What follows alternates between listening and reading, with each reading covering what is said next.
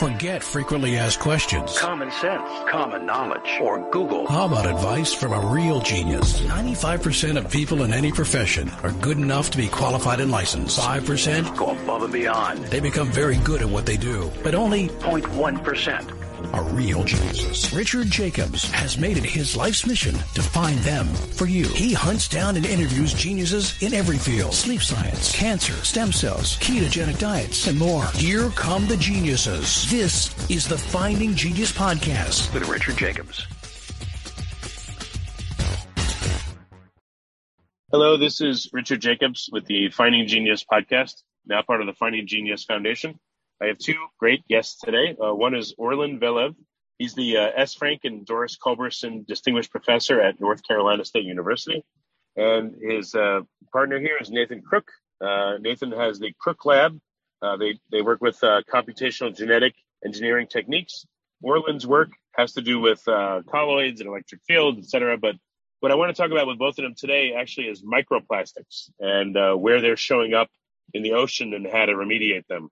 So even though their research overlaps some and overlaps with this topic some and is also different, that's the topic for today. So welcome, Orlin, and welcome, Nathan. Thank you. Thank you. Thank you, Rich.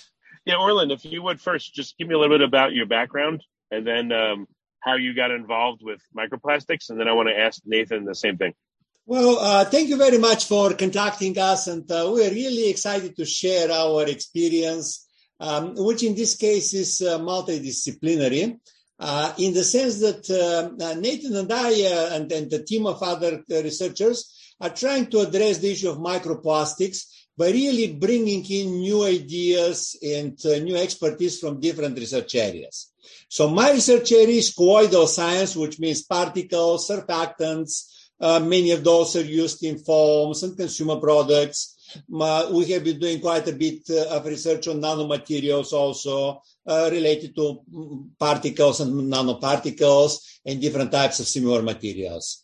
And realizing the importance of the microplastics for the environment, that is the negative importance in this case, the very detrimental impact. Our team of professors really try to address the issue by bringing in expertise from our corresponding areas. My expertise is how do you capture colloidal particles from water. They are dispersed. They do not want to separate that easily. You cannot take all the water from the sea and filter it or centrifuge it, which would be the most common way of doing this. Hence, we're trying to develop right now the so-called microcleaners, which is a special type of particles that capture the microplastics. So that's how we came to this field, and this is what we're trying to do. Okay, and Nathan, tell me a bit about your background and how you came to this field as well, please. Right. Yeah. So, I'm a professor in chemical engineering in the same, actually right next door to Orlin in our building. And so, what happened was there was a call from the NSF, for this emerging frontiers in research and innovation, FRE, right? So it's a grant call on the problem of microplastics. And so we were, just chatting about things one day, and we realized that us in our department and a few others at Cornell had sort of this expertise, this multidisciplinary expertise that Orlin was referring to. We can capture the microplastics, we can bind to the microplastics, potentially even degrade the microplastics and convert them into something a bit more valuable. And so this was probably about 2 years ago, and we're well on our way to doing that with our team. Okay, so you're focusing on microplastics in the ocean? Yeah, that's been our focus so far. But we think that a lot of the things we're looking for could have generality to freshwater or even maybe terrestrial microplastics as well. I've walked by lakes and streams, and I see plenty of big plastics, on the side of the lake or the stream. In the ocean, how do plastics manifest? Are there a lot more microplastics than large plastics? And where do they tend to go in the ocean and aggregate? Well, so you're kind of like, your explanation of how you see plastics in water is actually explains the problem, where the problem comes from. If you have a large body of plastics, of polymeric material that has been discarded in water or in places where the water runs off, you're going to have slow degradation of this material into smaller and smaller particles. That is, the big plastic object, polymer object, is going to start degrading, and then it is going to start cracking. And as it cracks, it is going to start releasing particles. And as those particles are being driven around by the water, they're going to keep degrading into smaller and smaller particles. But from the perspective of science, what happens in this case is you're increasing tremendously the surface area of this material. So you have a big plastic object. Well, that's not that much of a problem. But when you make it into those small particles, now you have a tremendously small particles that have very large surface area. They can kind of diffuse all around. They can penetrate, seal life. So that's what makes the microplastics project so ubiquitous, just because these particles are really becoming all around us. And that's not good. Well, where are they found? Are they found in sea life, or are they found where? I think most places where people have looked, they found them. They found them in the air, depositing on pristine land that has very little human activity. They found them in people's lungs, in the bloodstream. Even if you pour hot water into a plastic cup, the cup will just release particles into that cup and you'll ingest them. So they are kind of difficult to avoid. And related to the size, they span from the macroplastics, like you can see with your eye, all the way down, right? And the difficulty is measuring things at that very small scale. So every time people find a better way to detect them, they'll find them at that smaller size range, which really is little bit scary. So I've heard there's nanoplastics. I know it's just a name, but what is the smallest size plastic elements that have been found inside an organism? Well, typically, just using the scientific terminology, you're going to have microplastics is going to be particles which are going to be larger than a micron in size. This is particles that you can see with a microscope, and nanoplastics are going to be particles that are smaller than a micron, something like on the order of 100 nanometers or less. They go in size closer to the polymer molecules. Basically, these are not different units, because what happens is that the large polymer body begins breaking down, and as it breaks down into particles, and then these particles break down into smaller particles. So you have the size scale going from millimeter size to micrometer size and then nanoscale size. Right now, microplastics are considered to be the biggest problem, just because they are easiest to detect and ubiquitous. Once they degrade to nanoplastics, there are different ways in which the nature can get rid of the final small particles. Small particles, on the other hand, can be more detrimental to health. So it's a little bit kind of gray area still undetermined which is the most dangerous component. But definitely we do not want polymer particles in our water. How long do you think it takes a plastic bottle to degrade to a certain size microplastics? I've interviewed a number of people that work in this field and no one seems to know. Are there studies with like rock tumblers or, in lab experiments where you put seawater in a bottle and slosh it around until it breaks down, or have people been able to figure this out? This is a very good question, because actually we have another project where we are beginning to try to understand what happens during the breakdown of so-called nonwovens. And the nonwovens are actually the basics of the virus, the typical surgical virus protection masks, which, if you notice, are made of polymer fibers and are being discarded immediately after use. So we are right now investigating that. There are many other groups, of course, who are investigating this problem. As it happens, it takes something on the order of days, probably, for the material to degrade. And one of the most potent factors in the degradation are the UV rays that come from the sun. So essentially, the polymer being dispersed in the water is going to absorb the UV rays from the sun, and those UV rays are going to start breaking down chemically the polymer. And as it breaks down, it cannot hold in one piece anymore, and then it starts releasing those particles. And the same happens with, for example, any face mask that would be thrown in the sea. It is going to generate tremendous amount of small polymer particles after the fibers of which it is made degrade. Before we continue, I've been personally funding the Finding Genius podcast for 4.5 years now, which has led to 2,700 plus interviews of clinicians, researchers, scientists, CEOs, and other amazing people who are working to advance science and improve our lives and our world. Even though this podcast gets 100,000 plus downloads a month, we need your help to reach hundreds of thousands more worldwide. Please visit findinggeniuspodcast.com and click on Support Us. We have 3 levels of membership from $10 to $49 a month, including perks such as the ability to see ahead in our interview calendar and ask questions of upcoming guests, transcripts of podcasts you're interested in, the ability to request specific topics or guests, and more. Visit findinggeniuspodcast.com and click Support Us today. Now back to the show. Okay, but so you think it happens in a couple of days? Or how long do you think? It really depends on the size of the plastic. So for things very tiny, like very small fibers, it might be true that that's in the order of a couple of days. If it's something larger, like a plastic bottle, like you were saying, it could, months to years, right? And it depends, like Orlin was saying, on the UV, the environmental exposures, right? If it's exposed to the sun, you're going to see UV damage chemically modifying the polymers into something that's more accessible to biology, more prone to cracking too.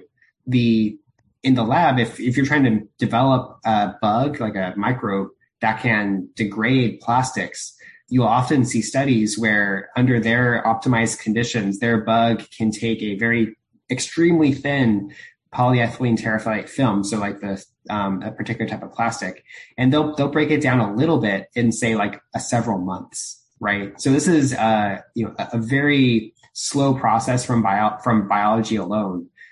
It's just they don't have the machinery to degrade these things. Yes, what Nathan mentions is actually one of the reasons why we have in our team. So we have people who understand biology like him, people who understand colloidal particles, like Professor Nick Abbott, who is also a collaborator, and myself. We even have an artificial intelligence expert, because the transformations of those particles are very complex. They involve biological species in the ocean. So once the polymer starts degrading, life species are going to start to find their way. They're going to start growing its surface. They may protect it even from degrading quickly, but that does not necessarily mean that the microplastics at the end are not going to be generated or not going to be dangerous. Yeah, there's a lot of question marks in this whole process. A lot of stuff we don't know. Well, in terms of a surface chemistry or material science, do microplastics tend to have a net aggregate positive or negative charge? Is it a large charge? Are there certain morphologies that certain plastics break into that have very sharp points with very high charge amounts, etc.? This is an excellent question. This question actually captures to a large extent a big portion of the science in our project. Because if you want to understand how to remove those particles, you have to understand how to coagulate them. That is, how to make them come together and be separated. And they do not want to do that because they become charged.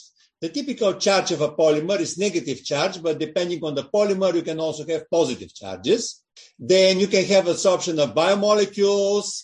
You can have absorption of surfactants. Then you can have the formation of a biofilm growing on top. And all of those change the interactions between the particles. And in order to separate the particles, one needs to understand the interactions. So charge is not good because charge keeps them stable. And surfactants are not good because they also keep them stable. Biofilms may or may not be good. Biofilms may help degradation, but they may also stabilize them. And you can see that probably the big variety of science problems that emerge and why people from different backgrounds are really needed to try to consider this problem. So what Orlin says is, yes, definitely. The microplastics have charge, typically negative. There's biofilms, etc. With biofilms, with different types of plastic, has anyone looked to see that, plastic number 2 has Staphylococcus aureus on it, and plastic number 6 has, bifido, whatever? Are there certain bacteria that have been correlated with different plastics and, any variation in biofilms or interesting facets of them that you guys discovered? I have not seen research to that effect. I think it's one of the things that we were excited to do in this project is to figure that sort of thing out. I do know that on the bulk microplastics in general, people have looked at the microbiomes of those plastics. But upon collection of those microplastics and then sorting them based on their underlying chemistry, and then doing the sequencing to identify who is there, I don't think that has been done yet. I could 100% be wrong in that regard. However, one of the thoughts as to why biofilms are forming on there is just as a solid support. Biology likes to have a solid support in the ocean so they can have a place to live and obtain nutrients. And that's a lot of what's going on these particles too. Are bacteria, do they tend to be negatively or positively charged? Is there a reason why they're attracted to these plastics? Are they just a site for a biofilm to nucleate, or is there nutrition actually gained from eating the plastics? From what is currently known, it's mostly as a solid support. There's very little that is thought to be available to biology out in the ocean. The reason why I say that is because we simply don't have a large catalog of enzymes that can degrade these particles. If these bacteria were able to degrade them to a large extent, then we probably would know more about their enzymes involved. The enzymes that we currently have only been recently discovered from landfills. It's sort of something that nature hasn't had a lot of time to evolve to consume, and which is why it's a bit of a difficult thing to engineer. It's because we don't have the professional enzymes to turn to. We have to sort of develop our own. Okay, so what is the focus of? Are you guys strongest in the material science aspects of it, or how are you in particular studying and contributing to the understanding of microplastics? So maybe I can try to give an overview of our project, essentially why do we need this multidisciplinary team? The goal of our project is to develop this basic exploratory understanding of how one can develop a process where microplastics can be collected and reprocessed into something useful and out of the environment in a way that would allow a life cycle of essentially continuous microplastics collection and elimination from the seawater and from similar type of water reservoirs. So essentially, we began with a few basic reasonings that apply to this system, that we cannot filter all the water. We cannot centrifuge all the water. We have to remove the microplastics, but we have to remove it in a way which is safe and benign. And then we have to do something with the microplastics that we collect. So that's why we came up with the idea of having these microcleaners, which will be made out of a biopolymer. The microcleaners are what we're developing in my group and what is developed in the group of my colleague Nick Abbott. These microcleaners are going to collect the microplastics, float up, be collected as scum from the surface of the sea. Then we can have biological reprocessing of this material into more of the biopolymer that then can be used to collect microcleaners. So hopefully we can have a closed cycle process where the microplastics is used to produce its own biological microcleaners. And in this way, we can make a sustainable process for cleaning up of the polymer material from the sea. Of course, our project is very exploratory. We want to develop the principles that then can be used in practice. In the ocean, do microplastics tend to float on the surface, or do they sink? The short answer is they do both, I think. It depends on some plastics are heavier than water and some are lighter. And even if they're heavier, if they do get colonized by a biofilm and that biofilm generates gas, then they'll float. One of the difficulties is sampling the plastics at a depth to see how far they go down. So what is the effect of, have you looked at microplastics in freshwater or brackish water versus ocean, the salt? How does that appear to affect? Does it hasten the degradation? Does it affect the bacteria, et cetera? This is a very important problem. We are actually addressing this problem in our other project where we are trying to understand how microplastics are being produced. So essentially, we're following the breakdown of the material from face masks in salty water and freshwater type of environment and under different temperatures and different UV conditions. And we see significant difference. So salt water and UV are definitely contributing a lot to the breakdown of the polymer into those particles. And this is not good. And this is what would happen when you have all the polymers that are discarded in the water. Typically, they are slightly less than the water, would flow up near the surface in salty water, absorb UV light, get degraded, generate all those thousands of particles. That is not thousands, but billions and billions of particles. The top layer of the sea is where you also have lots of life. That is sea life living, and in many cases can be bacteria and microbes, but still important. And that contributes to the complexity of the problem. What is noticed about the plastics that will sit on the surface versus the ones that sink? I think the ones on the surface are going to be exposed to a lot more churn, UV. They'll fall apart faster. Their average size will get smaller faster versus stuff that sinks, right? This is definitely the expectation in what we have been finding in some preliminary results, and then obviously other people have been investigating quite a bit. Still a topic that requires lots of research because the system is so complex. This, by the way, is one of the reasons, especially when it comes to biological interactions and reprocessing, is why we would like to involve artificial intelligence, machine learning into the whole process, because it is really very complex, and kind of modeling it in a very simple way in some cases may not be possible. Have you guys been able to visit the Pacific garbage patch or any of those patches? Have you been able to go out there? We're actually working with a few of the institutions here in North Carolina, which are studying the microplastics, so-called Plastics Ocean Project. And we have been receiving samples from them. We're really chemical engineers, and our domain is not necessarily the seawater, but we're cooperating with people who are doing the job, and then we kind of like seeing what they have collected. And it looks pretty ugly and scary. Okay. That would be a good Christmas gift, just to send you guys on a trip out to the garbage patches. All expenses paid. You'd probably like that. Our graduate students have been virtually kind of having those trips to essentially bring the garbage in from our colleagues in the Plastics Ocean Project, and then have been investigating this in electron microscopy and so on. And you see pretty ugly particles. So you can say that we have graduate students who are happy to be doing a project related to garbage, but that's important. Okay. What's the best way for people to find out more about your work and keep tabs? Where can they go? Well, one of the most direct ways would be to visit the websites of our respective research groups. Of course, Orlin Velev has his research website. I have my own, where we'll be publishing our work in this area.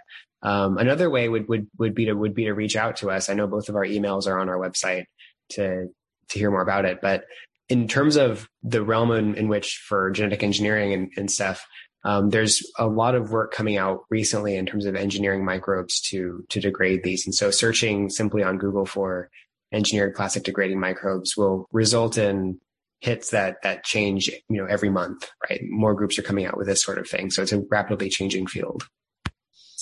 Our team is also presently preparing perspective paper, which motivates exactly the topics that we're discussing, explains why we're having the approach that we're adopting in this project for the American Institute of Chemical Engineering journal, where we would like to put it all together. Hopefully that would be published within kind of like not too far future. And of course, we're going to be publishing our research results. So that, again, multidisciplinary perspective is important from our side, just because there is no single discipline that can address all the complexity of this very big problem. Well, very good, Orrin. Nathan, it's been a really cool call. I appreciate you guys coming, and thank you so much. Thank you for having us. This is a pleasure for us too. Thank you, Rich. If you like this podcast, please click the link in the description to subscribe and review us on iTunes. You've been listening to the Finding Genius podcast with Richard Jacobs. If you like what you hear, be sure to review and subscribe to the Finding Genius podcast on iTunes or wherever you listen to podcasts. And want to be smarter than everybody else? Become a premium member at findinggeniuspodcast.com. This podcast is for information only. No advice of any kind is being given. Any action you take or don't take as a result of listening is your sole responsibility. Consult professionals when advice is needed.